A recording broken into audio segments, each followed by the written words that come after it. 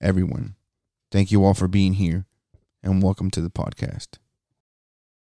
In this episode, I will tell you all a short story I think you will all find a bit strange. This story was told on a podcast from Mexico called Mano Peluda, or The Hairy Hand. The story was told in Spanish, so I did my best in translating it for today's episode. I highly recommend this podcast if you're a Spanish speaker. It's a goldmine for the avid, scary story listener. I hope you guys enjoyed today's story. This is chills to your bones.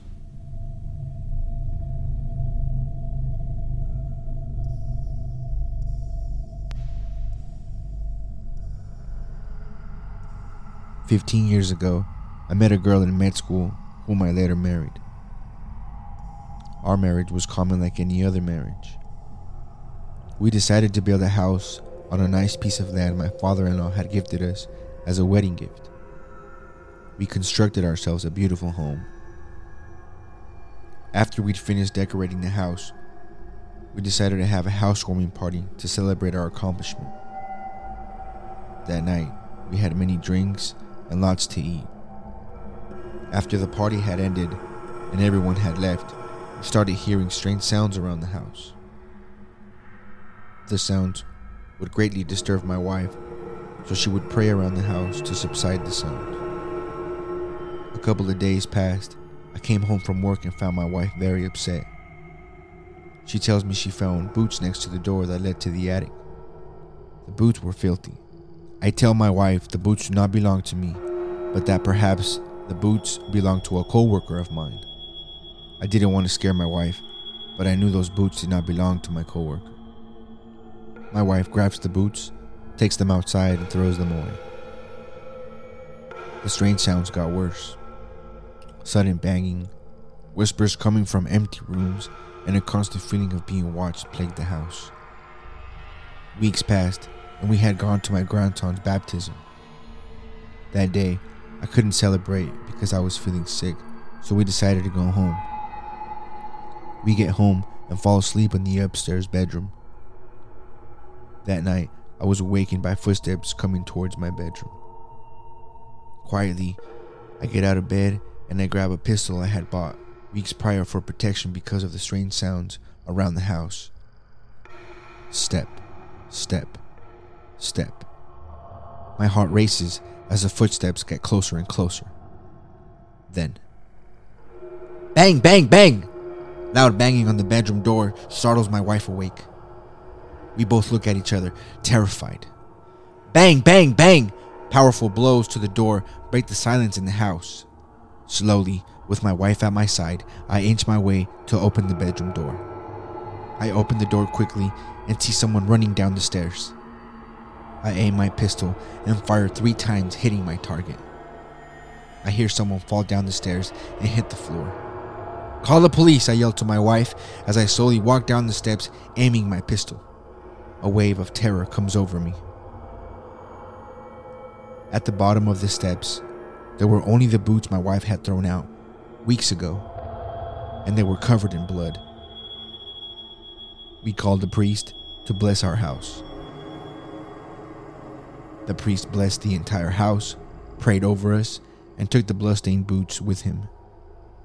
Everything seemed to go back to normal, but my wife and I remained uneasy.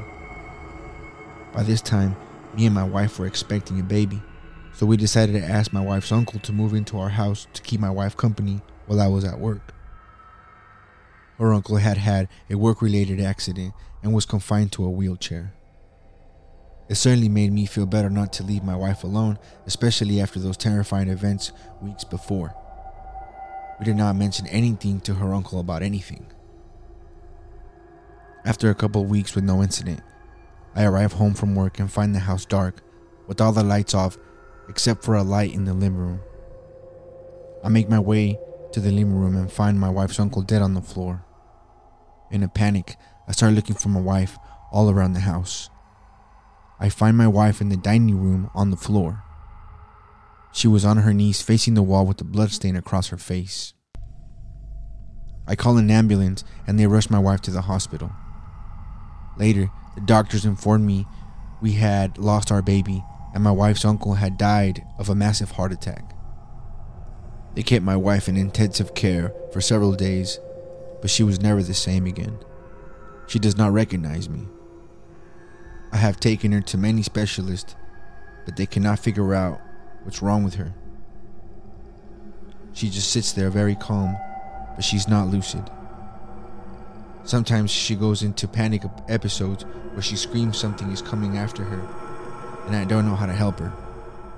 Days after everything had happened, I was very tired from being at the hospital, so I decided to go back home to rest. When I opened the front door to my house, the first thing I saw were those damn boots next to the door that led to the attic. I closed the door and never returned to that house. I have tried selling the house, but no one seemed interested in buying it. I have tried renting it out, but the renters only stay for a couple of days and move out soon after. They say the house feels weird and very off-putting.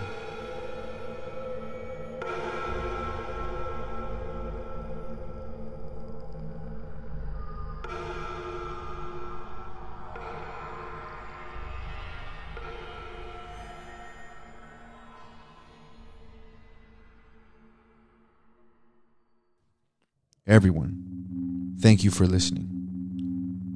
If any of you would like to share their strange anecdotes on the podcast, please contact me at ctybpodcast@gmail.com. We would love to hear your stories.